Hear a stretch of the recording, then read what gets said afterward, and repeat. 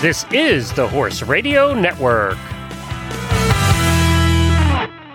Well, hi, everybody, and welcome to the Dressage Radio Show. This is episode 606, and this is Stacy Westfall's week to join us and do some Western dressage. We do this once a month in the Dressage Radio Show.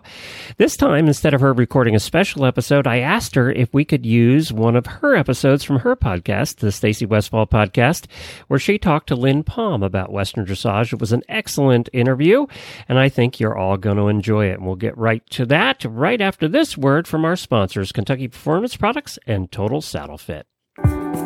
She had waited all her life for this moment, dreaming about it since she was 10 years old. The trailer ramp touched the ground. He whinnied as she backed him out, swinging his head around to get a good look at his new home. His coat gleamed in the sun. Her love had arrived. She was breathless. He was beautiful. She could hardly wait to tack him up and start off on what she was sure would be the best times of her life. This love story is brought to you by Contribute, providing essential omega-3 fatty acids that help maintain low inflammation levels throughout your horse's body. The horse that matters to you matters to Kentucky Performance Products. Call 859-873-2974 or visit kppusa.com to order today.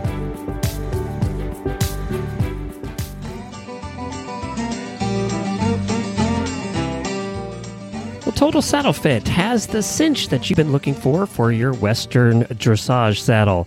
The shoulder relief cinch actually changes the position and angle of the billets to prevent the saddle tree from interfering with the shoulder. The center of the cinch is set forward to sit in the horse's natural girth groove, while the sides of the cinch are cut back to meet the billets 2 inches behind where the horse's natural girth groove lies. This brings the latigos from angling forward to becoming perpendicular to the ground, which reduces the saddle's tendency to be pulled forward into the shoulders. With horses that have shoulder interference without angled billets, it simply moves the billets back to keep the saddle further away from the shoulders. The secondary benefit to this shape is the cutback at the elbows. This gives more room for elbow movement as well and prevents galls in the elbow area. You can find the shoulder relief cinch at TotalSaddleFit.com. That's TotalSaddleFit.com.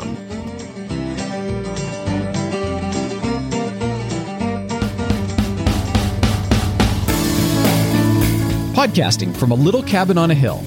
This is the Stacy Westfall Podcast. Stacy's goal is simple: to teach you to understand why horses do what they do, as well as the action steps for creating clear, confident communication with your horses. Hi, I'm Stacy Westfall, and I'm here to teach you how to understand, enjoy, and successfully train your own horses. This is Season 8, which I'm calling Conversations with Stacy, and today I'm talking with Lynn Palm about Western dressage. Lynn competes, judges, and teaches people about Western dressage, but her resume is much broader. Listen to some of Lynn's accomplishments. She has 34 AQHA, American Quarter Horse Association, World and Reserve World Championship titles. 34. She has 7 Western Dressage Association of America World Championship titles. She has 4 Super Horse Championship titles, and she did over 50 special bridleless exhibitions with the legendary horse Rugged Lark, including, hold on to your hat, riding at the Olympic Games. This is a woman with a lot of experience in the horse industry. Let's listen to our conversation about Western dressage.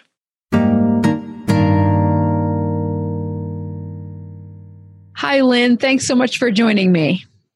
Hey, Stacy, anytime. I'm looking forward to this.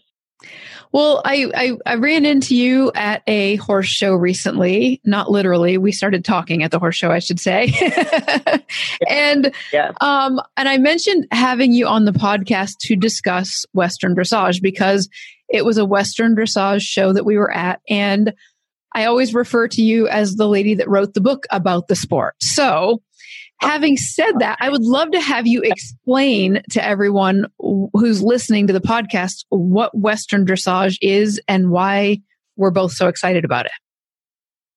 Well, Stacy, Western dressage, its heritage started in Europe, in the Portugal, Spain region, which then went to South America with the Baroque horses, some in France, and that style of riding with more of a saddle than an English saddle or dressage saddle, and those horses drawing a lot of attention because they are easy horses to train and got a lot of action in all their movements. Well, that then led to coming up through Mexico and California. And I think before your generation, certainly was mine, the Western world was so intrigued with the California trainers because of their knowledge and working with a lot of the vaquero trainers. Mm-hmm. And the vaquero trainers, I went out myself and worked with them several times when I was young and starting in this industry. And I related it so easily to what I learned growing up in the classical dressage saddle. Mm. So today, I ride the same today as I did 50 years ago when I started my business. And the Western dressage really is what the classical dressage is all about. It's a foundation, classical training, discipline, and just like the English dressage is. So, it's like dancing with your horse. You put yourself in balance, your horse in balance, and do all the integral tests and movements and transitions in a test. And I don't know, I feel like sometimes I'm out there dancing with my horse. I have so much fun doing it. Mm-hmm, mm-hmm. And what I'm excited about for the Western industry, Stacy, is that now we have something tangible that Western enthusiasts can follow with the levels of dressage. Yes. And, that it's tangible now. My biggest, with the education of building good riders and happy longevity horses, the dressage tests take the horse and rider in a step-by-step program to teach that. Mm-hmm. And those that want to rush, there'll be lots of holes and mistakes and things not done well. Those that ride by the hand, you're going to have lots of issues as you get in the higher levels. And it teaches a rider to have a correct balance so they can use their aids effectively to get the horse to do what they want him to do, mm-hmm. and put that horse in balance. So it's just all good riding, and I praise for it for the Western world.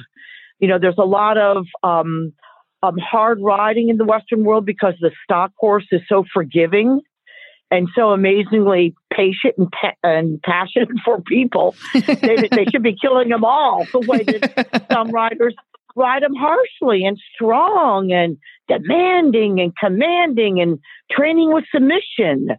Horses don't need that. Mm-hmm. I like that you brought up the dressage is a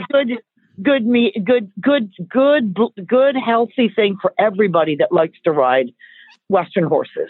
Yeah, I love that you brought up the levels. Can you explain to those who are listening who don't understand the different levels? I love that you brought it up because you're right. That is I'll just speak coming from the reining world. Like when somebody comes in to do reining, they immediately have to go in. Everything is done in the lope, and they immediately have to do spins and sliding stops. And so, right. So there is no lower levels. So can you explain the progression of levels so that people listening can understand? Sure. It's great because it always starts with walk trot. So that gives people a real good foundation to do the test in the slower gaits and to ride with accuracy and precision. And the walk trot is great. It starts you out with the correct figures of straight lines, transitions, size of circles, and then works into the basic level. And the basic level is the introduction of the lope work. And when I say trot, I mean jog. So sorry, I can still come a little more from the English world, but so if I say that. But then again, it progresses. And in the first level, again, you're doing more from working gaits to lengthening gaits. You're doing more advanced transitions. You start your lateral movements. So that then builds to the second level, and there's where you start into collected gaits, also building more in lengthening and lateral gaits and more advanced transitions. And so it just keeps building to more advanced riding for rider skills and the training of your horse. Mm-hmm. And the training of your horse is more of developing your horse's physique to be able to do the harder tasks. Mm-hmm. So for those that need to learn the gallop or the extended lope to a sliding stop, they still have to have a correct balance. They have to use a sequence of their aids. They just can't yank on the mouth. Yes, you can say, whoa. And if it's a really trained horse and he's got shoes on and he stays straight on his own, he'll stop, he'll slide. Mm-hmm. But it teaches the rider when they get in that first level where they're extending the gaits and then doing harder transitions to second level in Western dressage, that for me gives them the real foundation they need for the sliding stop, for a faster pivot, which turns to a spin, for roundness and accuracy of size circles, keeping a 3-beat lope on smaller circles for reining horses. I think that's the biggest challenge for most riders. So then there in the second level, you start going into your collected gait. Well, the most of the time when the riders do the small circles, they don't know how to collect their horse. They just slow down in front, and they got a classical 4-beat lope, which I always minus that score on circles. Mm-hmm. Mm-hmm. Mm-hmm. Yeah. So there, the Western dressage is going to help all those maneuvers not give an introduction in a different way, because you have to have a downward transition in Western dressage uphill. Mm-hmm. It can't be falling to the forehand or it's abrupt. Yes. You can't have a lengthening if your horse goes flat and just noses out straight with his nose. Mm-hmm. He's going to go quick and more with weight on the forehand and go quick strides. Mm-hmm. So, he has to have an uphill, but a good connection. It's still some collection in the lengthening the gaits. Mm-hmm. So, it all relates. When you want to go in those fast circles, and today in raining, oh my gosh, you got to run so fast. Mm-hmm. It's amazing. Yeah. Do you ever get teary eyes from going so fast? It is. That's my favorite part. Yeah, that's it's funny. Of all the different things people think, is it the spin, the slide? I like the running fast part still. So, yep. Yeah. Thanks to Bill Horn. You remember that legend? Yes. I definitely do. He was the one. He was the master of that. He really was. Mm-hmm. Yeah, definitely. Yeah. So I love how you just explained the walk trot in that first level, and then the walk trot canter. Yeah. And it's exciting to me for the horse and the rider, because that means I can take young horses to a show and start getting them acclimated to that whole environment without having to be full blown reiners. And so that's been amazing. And so, hey, that's good to hear. Yeah, it's really good to hear. Well, maybe we should start a young horse training program for Western dressage. Mm-hmm. To build the foundation for reining and ranch horses and trail riding, safe trail riding and whatever, mm-hmm. Mm-hmm. Now there we go. You judge and you judge and you compete and you teach about this. So when you are helping someone get started, if they come to you, like say they bought your book and they're like, Lynn Palm, how do I get started in Western dressage? What do you say to them? Well, first evaluate the horse that they have, and not that it's not for any horse, but we have to watch with our stock horse breeds, because you and I both really favor the quarter horse or stock horse breeds, that they're not extremely built downhill. Mm-hmm. If the horse is really built downhill, they're going to struggle if they want to go in higher levels. Now, to start out at the intro and get their feet wet and the basic, not a problem. You know what I'm saying? Because you want a longer outline on those horses. And the forward motion usually keeps the horse going more uphill, even though they're built downhill without inverting. So it's still good. But, you know, I just had to tell a lady that's moving up now to first level from the basic. Intro to basic with a quarter horse. And, you know, she's had some, even it's so built downhill and some feet issues. She's had some lameness issues with him. Well, she still does. And she's still trying to go up the ladder, so to speak, with the dressage tests and advance herself with this horse. And the horse just can't do it physically. So, you know, that's really the only kind of horse I don't think that's maybe not suited for Western dressage. It's for all breeds. You know, your breeds like your Morgans, your Arabs, your warm blood types, your, I love those ponies or smaller horses, the Fjords and Huflingers. You know, they're all built a little bit more uphill in their conformation. So, you know, they can go up the ladder easier than if it was a stock horse that's built downhill. And that's what we got to watch in the stock horse breeds for the discipline to, you know, get one and move up the ladder with them. Okay. And then So, go ahead. I was just saying, did I answer your question? Yeah, I think so. So they come to you and they and you say evaluate the horse. So then what's the next step after that? Well, the next step after that, with evaluating the horse, you got to evaluate the rider and see where their skills may lie. And of course, no matter if it's a rider that could fit into a basic or first level, let's say, we still have them start to learn the math of the dressage ring and doing the figures, riding with accuracy on figures and sizes and precise at transitions in the intro level. And then, you know, intro and a basic together. Then once they get comfortable with the arena, both sizes, the 20x40 and the 20x60 court, then it's basic. You keep them at basic, but then you move them to first level. Then when they're getting proficient at first level, then you eliminate the basic and then start into the second level, but you're still mastering the first level and then work up the ladder. I always tell people to advance when their scores are consistently in the 70s.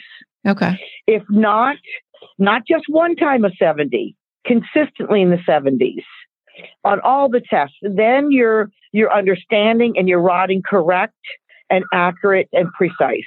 And if that's happening, then your horse is in a good balance and you're both are ready to advance the next level. Rider skills, and again, developing the horse to be able to carry himself more collected, more powerful, more athletic, more balanced to move up to the new levels. So it's a nice progression. So here's an example. Most people come to me from a clinic and they say, I want to learn flying lead changes. And I say, do you realize that that's the most advanced transition you can do with a horse? Oh, well, no, I've never heard anybody say it that way. And I said, yeah, that's the most advanced and that's the hardest to do it when you want to do it on command. And so they say, okay, well, I said, that's fine. Then I have to see how all the other transitions are with your work to the canter. So I start with, of course, working jog to lope, just like they have in the basic level. Then I go to the same thing, working lope to jog. That's the first transitions. Then it's simple change of lead, lope through the trot. Well, that's not a simple change of lead. A change of lead through the jog. So that's lope, jog, lope transitions. Then they have to do walk, canter, or walk, lope transitions. Then they have to do lope, walk, lope transitions. Well, anybody that struggles with any of that, especially the first one, is usually the one that's saying, can I do flying lead changes? You know, you're going to struggle with it. You're going to have, you know, it's like they say with the reining horses, he's dead leaded. Well, that's great. That's a horse that is athletic and can take care of his own balance and change leads easily. Yeah. But, if they don't change leads, you can teach your horse to do that and do it on command when you want it to. So it all the progression of the Western dressage leads to that. And the lead changes in fourth level. Yes. Which I think is really great. That really is going to build riders. But what I'm seeing, and especially from the judge's point of view, people want to get further up the levels to make them feel like they're accomplishing something or they're a pretty good rider. And it's not really that, because anybody that competes, you're competing against a national standard and a score that is across the books, kind of like your reining is when they're scoring. And so, it makes a good difference all the way around. But, then the person that wants to get into it, that they either, you got to find out in the evaluation if it's for recreation or for competition.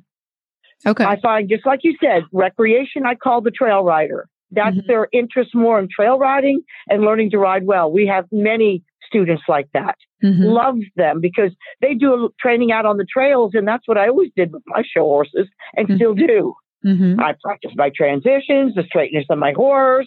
The horse bends on the curves of a trail. I adjust their balance up and down hills. So, it's all good. If it's the competitor that is interested in that, then they need to watch either other riders ride a test, go to a horse show, and then that gets them a little bit more the bug of it. And usually anybody that has never done a test before, but that's had good instruction with their riding, you have them do a test. And it just happened with, I don't know, I had 3 days of clinics in Pennsylvania this last weekend. I don't know how many students. There was probably at least 15. And all of them, except one, have never ridden a Western dressage test or an English dressage test. Didn't matter if there was a couple Western riders, mostly English.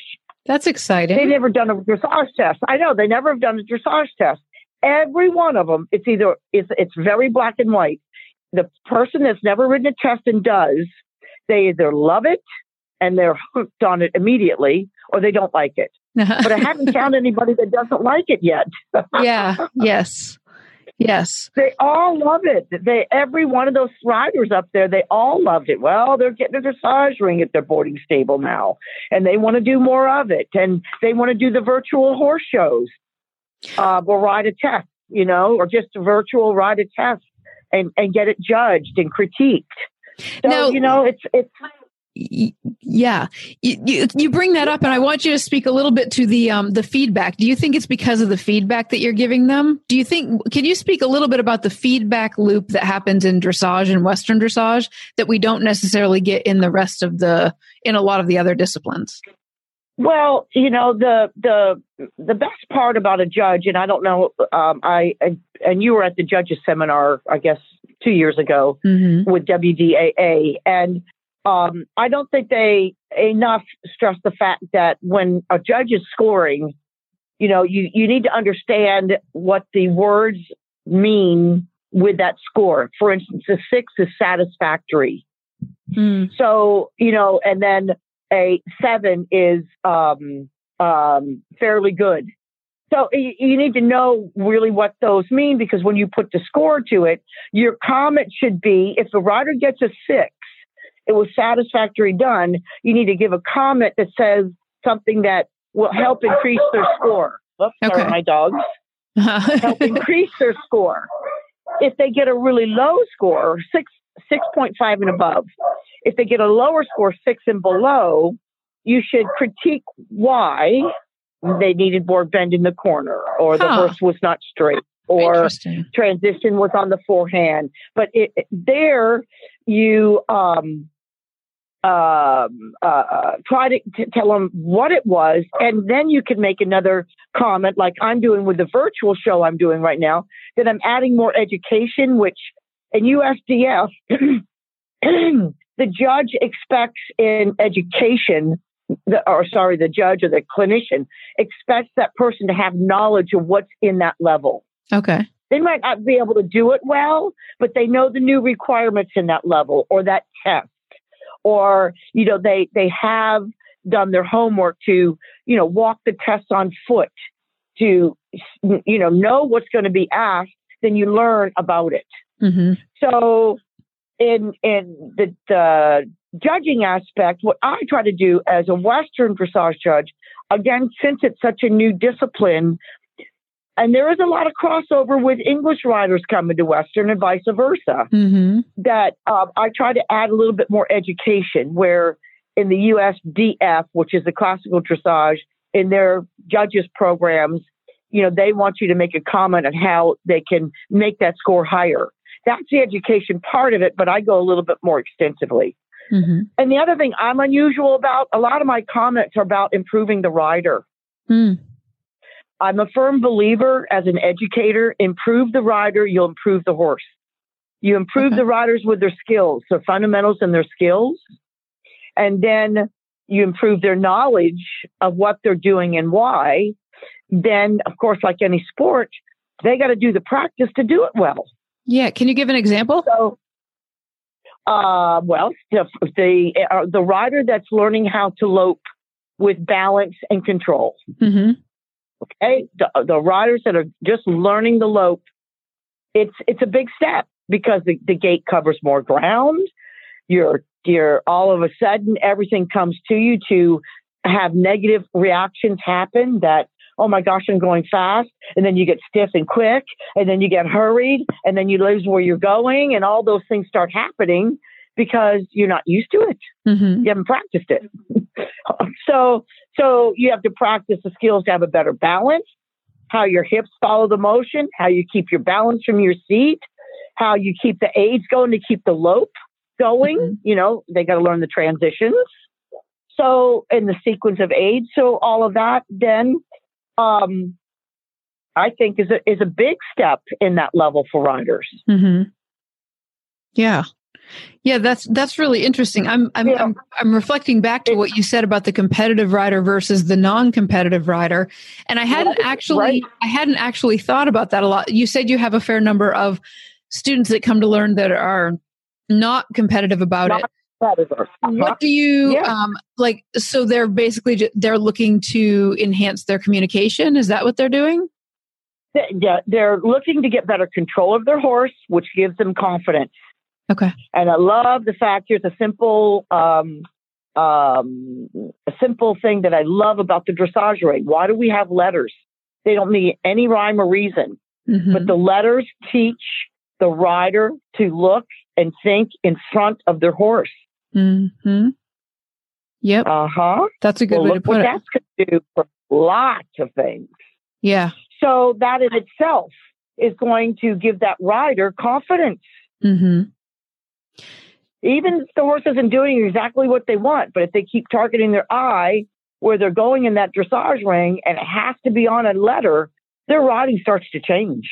Mm-hmm. Their horses start to do better because they're not wiggling around and looking down and feeling late and hands back in their saddle and balancing their hands and try to pull the head in to set the head and all those things that happen that make the horse more challenging because the rider's skills are lack balance.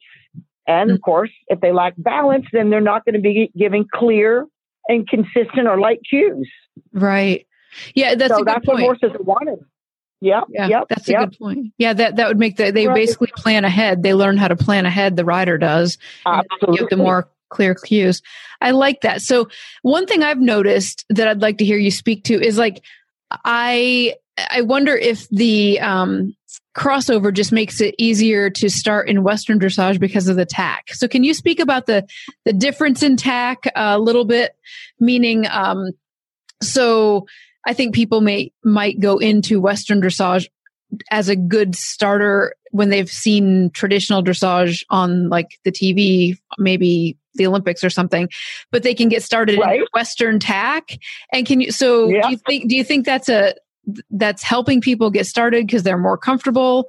And then can you explain some of the rules of what bits you can ride in and stuff? Well, I have to be general with this, but I'll try to be general and so people can get a lot out of it, because the tack is really just like any discipline. The rules of the competition will give people knowledge, even if you don't want to compete. But getting the rules of what tack is allowed and prohibited, that's number one. But in general, the Western saddle is very inviting, especially to the baby boomers, the 50 and older group, because there's just a lot more saddle around you, and it gives a lot of confidence and security, opposed to a dressage saddle. The other thing I think that's really desirable that attracts people is that the horses in overall in performance, you want working active gaits, but it's not as ground covering how do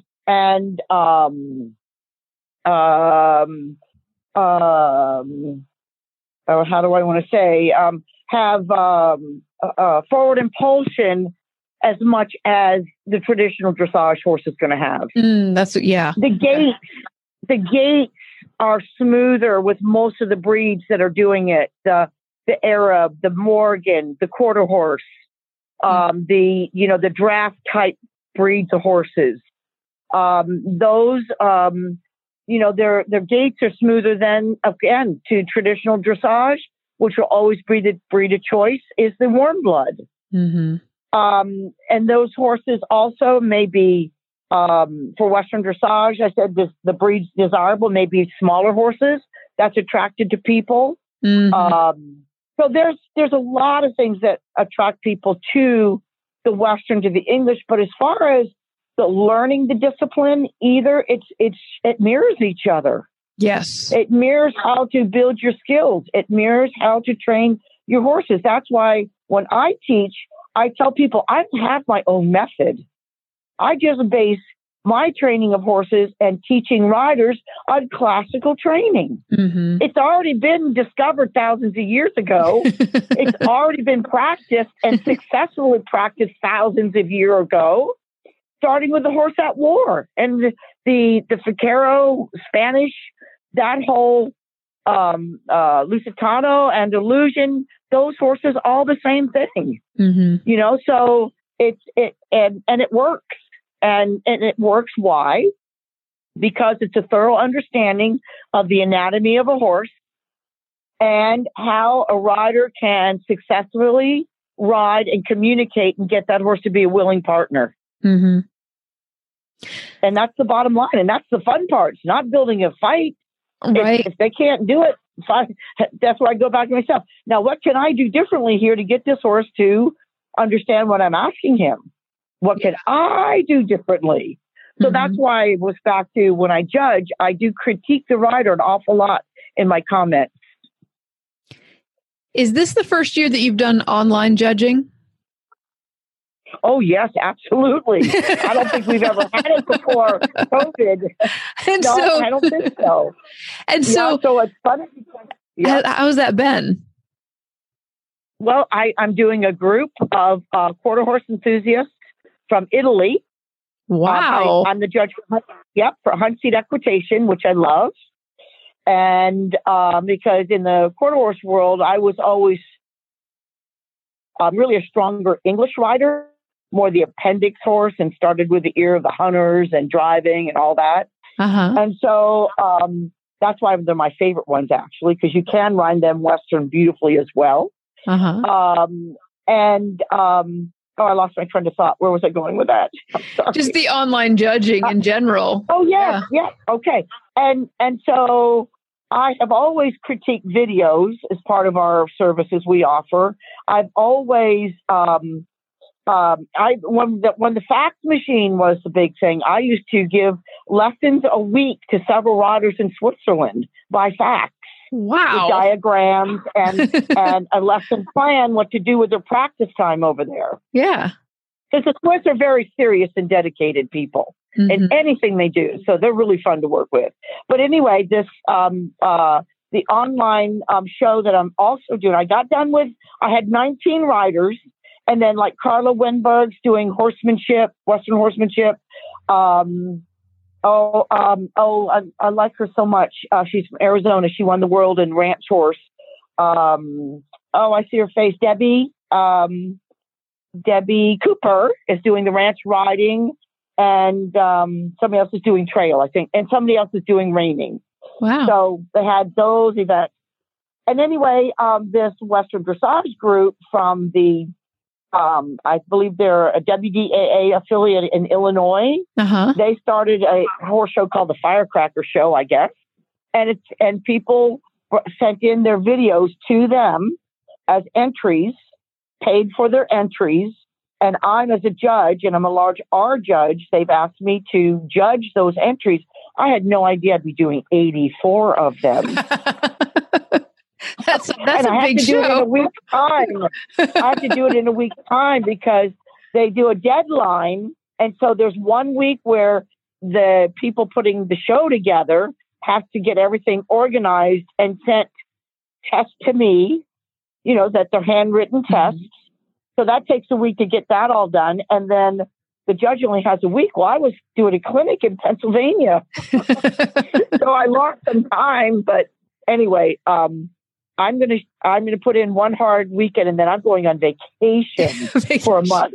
But I'm going to show a classical English show this weekend, and I just got my ride times, which is great when you show dressage, by the way. Yes. Both of them I'll be done about 2:00. So Maureen, I think we can knock it off and have our deadline is on Monday and get the next 40 done in those next 2 afternoons. So nice. There we go.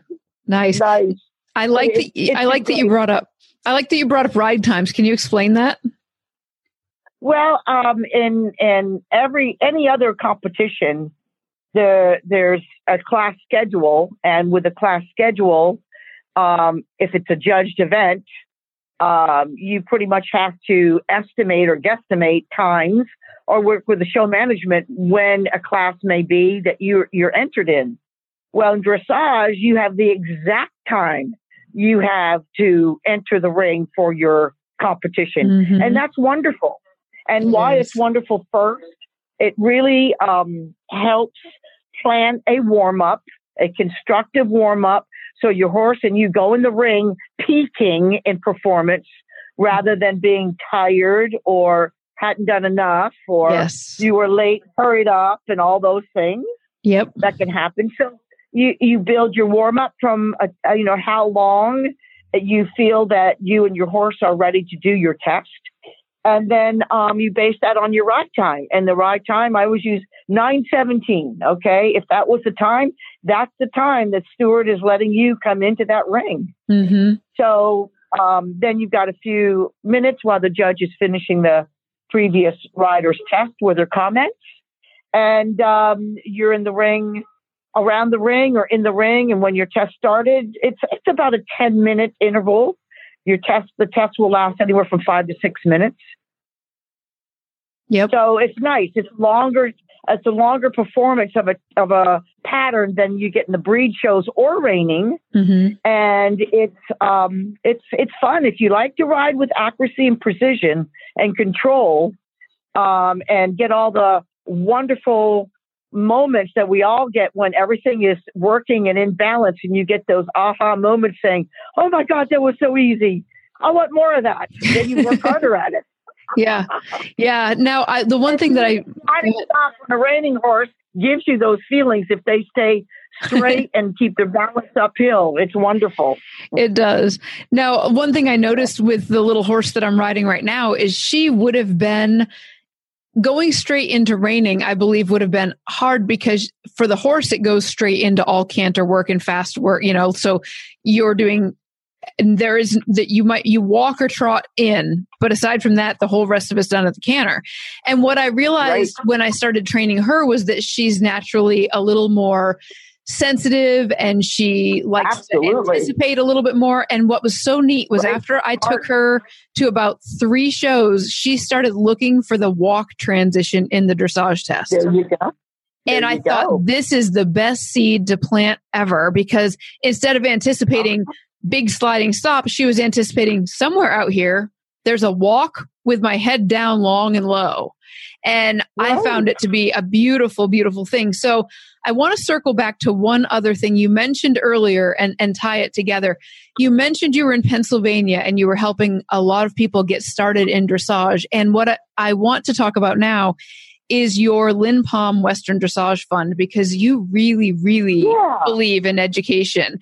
And so can you explain what the Western Dressage Fund is and why you created it and how people could take advantage of it?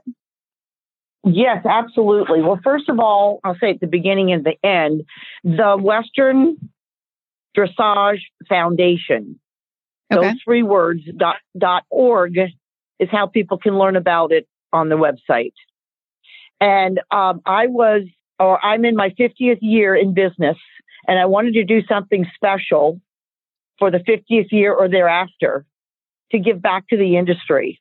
Mm-hmm. And I thought, looking at the people that are involved, and I've seen how fast this Western dressage has grown, and I know the good values of it, especially for the horse and rider, but especially the good values for the horse, just like you said, how it helped your reining horse. Is that positive or what? Mm-hmm. So I decided that instead of doing something myself, why not team with something that's already established, well-respected, and there was nothing emphasizing Western. Yeah. So I teamed up with the Dressage Foundation, and people can submit for a grant. The grant they have to submit what it's going to do to coordinate a clinic or an educational seminar or a camp or a lecture or, whatever, a ride, a test clinic, whatever somebody wants to do that's educational. Mm-hmm. And there is a board. I am on the board, but some other awesome ladies that's been part of the foundation, which I love to work with, to approve the applications. So if your application is approved, you get X amount of dollars to put on the event. Nice. So that's the first phase. Then I want to develop more with it. I want to try to get involved with kids. And I grew up in 4-H, and I would like to get involved with 4-H on a national level, but they don't do that. They do it only state level. So I don't know. Like pony clubs, a national level. That's all for kids. Mm-hmm. But anyway, I'd like to do some kind of program where it helps kids that can't afford to get into the sport and help support them financially, where they can go get lessons and they can go to clinics to get educated, and maybe some kind of incentive for young kids for competition. Mm-hmm. So I don't know. Those are some ideas that I'm talking out loud that aren't there, but I hope to develop that with these people. Mm-hmm. That is so awesome that you did that, because it makes you feel good, Stacy. It's a good feeling. You get to an age in your life, and this horse industry has given me such a beautiful life. I'm blessed. I respect horses. They're magical. And I sure know also that horses are very important with this all ugliness going on in the world. They really do give positive feedback to everybody. And I saw that in the clinic this last weekend, and we saw it at the horse show. Everybody was working hard. Even the English riders. That's the second time that they've allowed the English classical dressage USDF and the Western USEF together on the same ground. So I thought that was kind of neat, because we had a lot of people coming over and watching us ride. Yes, they were peeking. And then there were people that came. There were ones that were shy peeking, but there were. Yes, there were. Yeah. Well, I really appreciate. Yeah. Go ahead. I was just going to say, I really appreciate everything you've done to promote this, because it's really helping horses and people. Yeah. Just one other thing that I would like to also accomplish that I like with the English world that needs to be mirrored, but they don't want to discourage anybody at this point, because there's a lot of older retired horses or have horses that have not had a good life that also gets somehow swung in this dressage court, and they love it. I lost my train of thought again saying that, Stacy. My goodness. We're having fun jumping all over the place in this conversation, so it's all good. Is that I really would like the intro and the basic levels to be done in a snaffle. I think that would be, and I voted for it, but they didn't want to limit anybody from riding if they had a horse that was older and it just did better with a curb bit. So I hope in the future we can change that. I think that'll be important because I'm judging right now some of the lower levels, and some of the horses have such tight necks, which tightens the back, shortens the step behind, goes behind a bit, which are truly handridden, and people don't know the difference. So if they had a snaffle, it wouldn't make such a big fault in what they're doing. I think this is important to talk about for just a minute. So I'm going to clarify. So like in traditional dressage, the horses have to be ridden in a snaffle bit up through second level. That is correct. And it's optional in third and fourth. Got it. And so, but in Western dressage, the view was in order to get the sport going, to keep things, to keep it open, people could basically come from almost any discipline into the Western dressage ring and use the original tack they had. Absolutely. You said it very well said. Absolutely. And I see where you're going with it, where you're saying like, it would be nice if people, and here's where I think it dovetails perfectly with what you were just saying. When people ride a horse in a shanked bit and the horse isn't ready for it, you get the resistance you're describing in the test. And it's, but sometimes they feel intimidated going back to the snaffle, but the snaffle has a different effect on the horse and would actually improve a lot of the base of that because of what you said, the tight neck and all that stuff. But that is a dance that, with this being an earlier association, I suppose that's a dance they're trying to figure out right now. Right. And they think that the curved bit gives them more response because it's more severe or responsive bits, but they don't have the skills to be riding with those bits. Yeah. So it could be more resistance. Yeah. Exactly. Then the horse is more resistant. They're not keeping a good balance. They're bouncing. The horse is tightening. Then they're bouncing again in their hands or their feet. So, a snaffle is a lot more forgiving. Yes. And it helps also, the horse as well. So, but it's, again, there's a reason for it. And again, the reason is that you don't want, if you have too responsive a bit, then you can have too much of your horse blocked. Yes. And when they're blocked, then they're going to headset by tightening the neck and the jaw and the back, and the hind legs are going to be stiff. The gait's going to be quick and they're going to be abrupt and tight and tense in their performance. So that's where, I think that, having the snaffle as a requirement in those two levels, then it's optional. Let it be optional the rest of the levels. And I'm sure that they will develop more than a fourth level in the future as well. So it's all good. Yeah. But I'm seeing, most part riders doing levels that the horses aren't ready for. Do a level that you can shine at. If it's lower, it's okay. And if you go up a level, this is the other thing. It's your choice or your coach's choice with you that you go back a level. Yeah. And that's okay. It's not like you're failing. Anytime you want to advance, you got to make easier things even more perfect. Yeah. Then you can do the harder things. That's right. Well, I know that I grabbed you kind of, hey, Lynn, let's do this interview right now. So I really, really appreciate you jumping on the phone and thank you so much for everything you've done for the sport, because I truly believe that as you help educate more people, you help more horses, and it helps the industry, and it just makes this win-win-win-win-win. So thank you for writing the book. Thank you for riding in all the demonstrations. Thank you for promoting the sport and educating the people. And thank you for joining me on the podcast today. Thank you so much. Well, again, those that may want to take advantage of that Western Dressage Foundation, with the Dressage Foundation.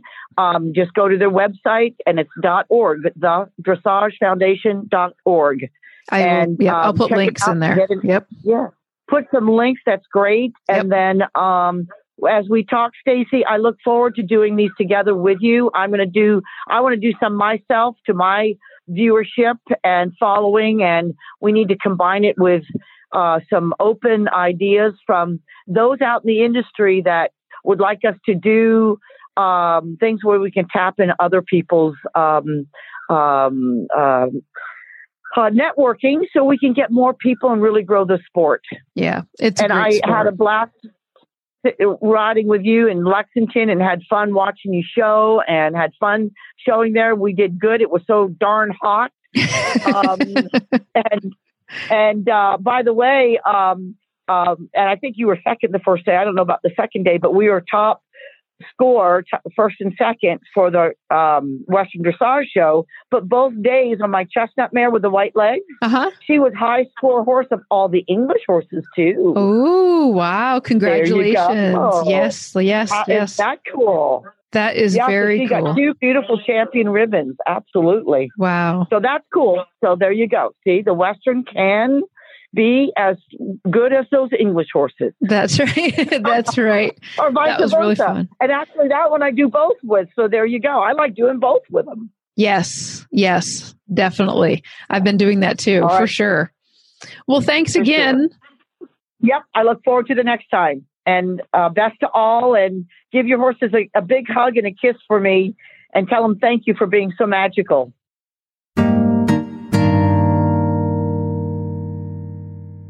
Okay, after listening to that conversation, I have one thing that I would like to point out. Aside from the information that you received about Western Dressage, did you hear the passion that Lynn still has for what she does? Now, let's get this straight. After 50 years as a professional, she still brings that level of passion to this industry, which to me also explains her decision to fund the Educational Foundation, because she really, truly loves horses and people and this industry. If you're considering hosting some type of Western Dressage educational event, I really encourage you to check out the fund. It awards up to $2,000 per event, and you can find all the details over at dressagefoundation.org. I'll also put links in the show notes of this episode so you can find all the information there too, because it's a really great way to help Lynn help grow the industry by using the grant that she set up. So thanks again for listening to the podcast, and I'll talk to you again in the next episode. If you enjoy listening to Stacy's podcast, please visit stacywestfall.com for articles, videos, and tips to help you and your horse succeed.